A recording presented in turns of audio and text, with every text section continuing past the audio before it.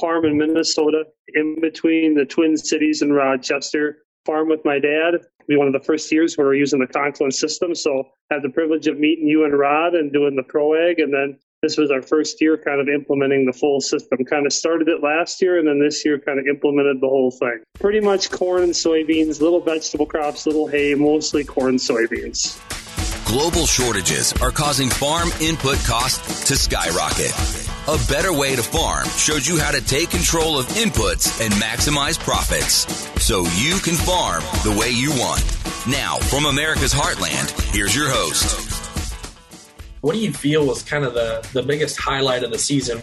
Now that you're finished up, everything's wrapped up, you say, wow, that was awesome. Considering running through the full year of the program, considering the challenges we had with weather up here, in the area I'm at, we probably had about the worst drought we'd ever had in about, for sure, my career farming, I'd say 25 years. And even with the drought as bad as it was, we had some of the best bean yields we've ever had, period. So I guess that would be probably the highlight of the year, considering all the weather challenges, the positives of the yields when the year finally closed out. Didn't you guys kind of looked at the situation and said, holy smokes, we better kind of pull back a little bit from this stuff and not do the whole thing because we're in a massive drought. And you guys kind of caught some timely rains, and that kind of made you feel more comfortable about adding more of the system back on, correct? Yeah, we started with the fertilizer and the micros, and then we were kind of unsure about doing the foliar feed with the chemical and everything because we were doing micros with that. And then we ended up catching we just get about a half an inch or an inch of rain. It was just enough to keep it going. So then we ended up going the full thing and then doing all the micros. I'm definitely glad we did from what we saw. So it was, considering the drought, we'd never done it before. The first year out of the chute, it was a little unnerving to do it, considering the drought. But it definitely worked out this fall.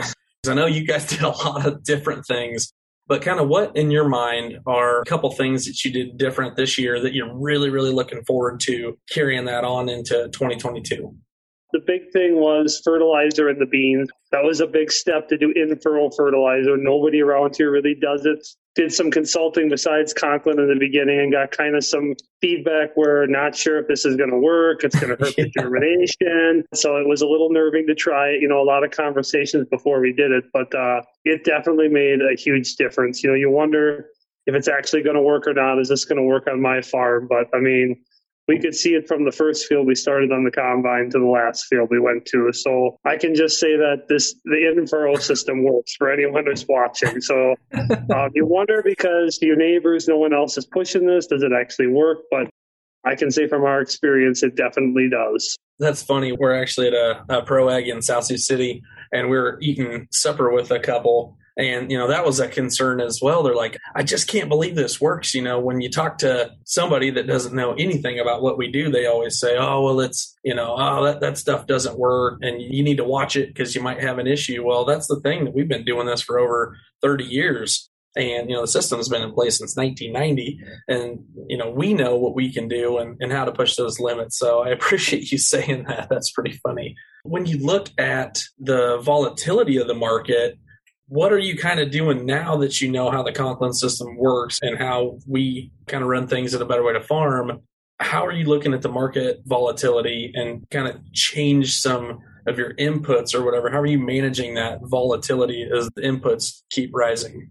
This year especially, I'm probably glad that we went with the system because with the cost of everything, we used to do mostly a dry broadcast program, and we've pretty much cut that to a bare minimum. Considering the cost of everything, that's a good thing. We went through the soil samples again and pretty much tailor fit a system to each acre. So each acre is getting what each acre needs, not more of this that it doesn't need and less of what it doesn't need. So especially with the cost of everything, you can't just be throwing 100 pounds of this, 200 pounds of that. So I guess considering everything with the volatility this year, we really honed in with when you come out with the soil sample, we took all that and put it to use and really honed in on each field.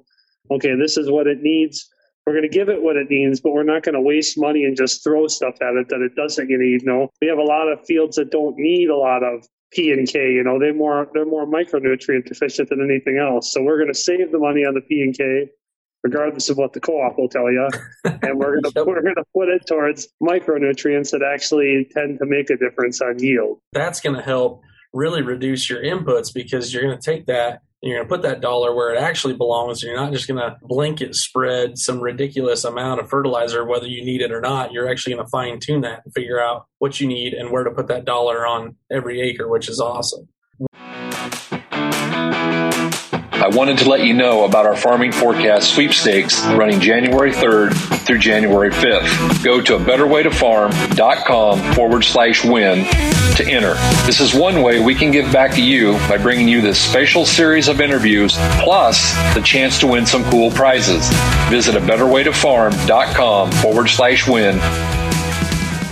What do you want them to know about what you're doing now that they have to do next year? Because you know for certain that you're going to do it for 2022, and these people have to do it as well.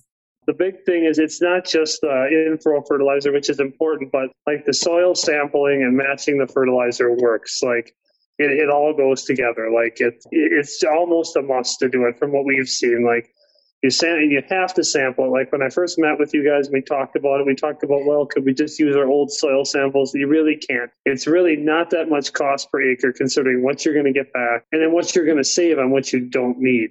I guess if I was to recommend anything to anyone, it would be get the soil samples. And I mean, I would recommend doing the foliar, but if I was to recommend one thing, would be get the soil samples in the furrow program together with what you get out of the soil samples, but they have to go together. You can't, because, once I got into the system, I understood you can't get a good in-furrow program unless you know what you're dealing with, So you can't just say, well, this is kind of what it is. No, then it's not going to, this isn't a one-size-fits-all. It's not like magic juice that you throw out there. This is a tailor-fit program, So if I was to tell anyone anything, I would say spend a couple bucks an acre, get your soil samples, and get an in-furrow program. You can probably cut. For us, it was no extra cost because what we saved on the dry and everything else, we just put to the in-furrow. It was a net, very much net gain in the end with the yield. So. Where would you say, because we mentioned it just a second ago, we do these ProAg trainings. I mentioned I was at one, but we do these 2-day fundamentals of agronomy all across the United States for about 3 months' time. But how important would you say that is to also the soil testing side and looking at those soil tests? How was ProAg able to help you read and understand your own soil tests so that, you understood when we said something, you knew why we were doing it?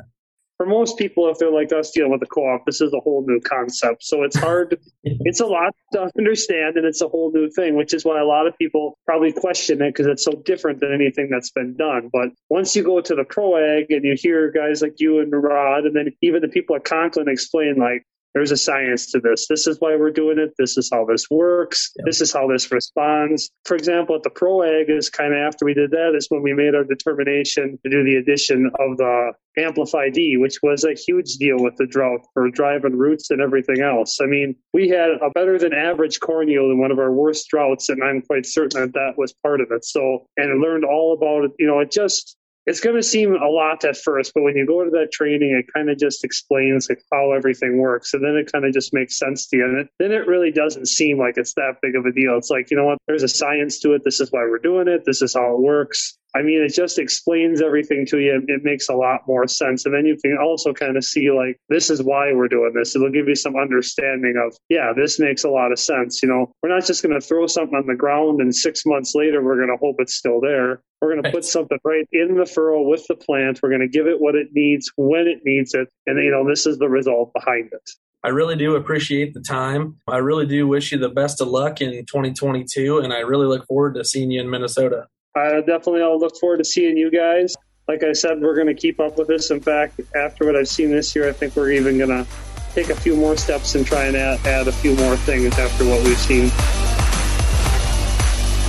A better way to farm.com.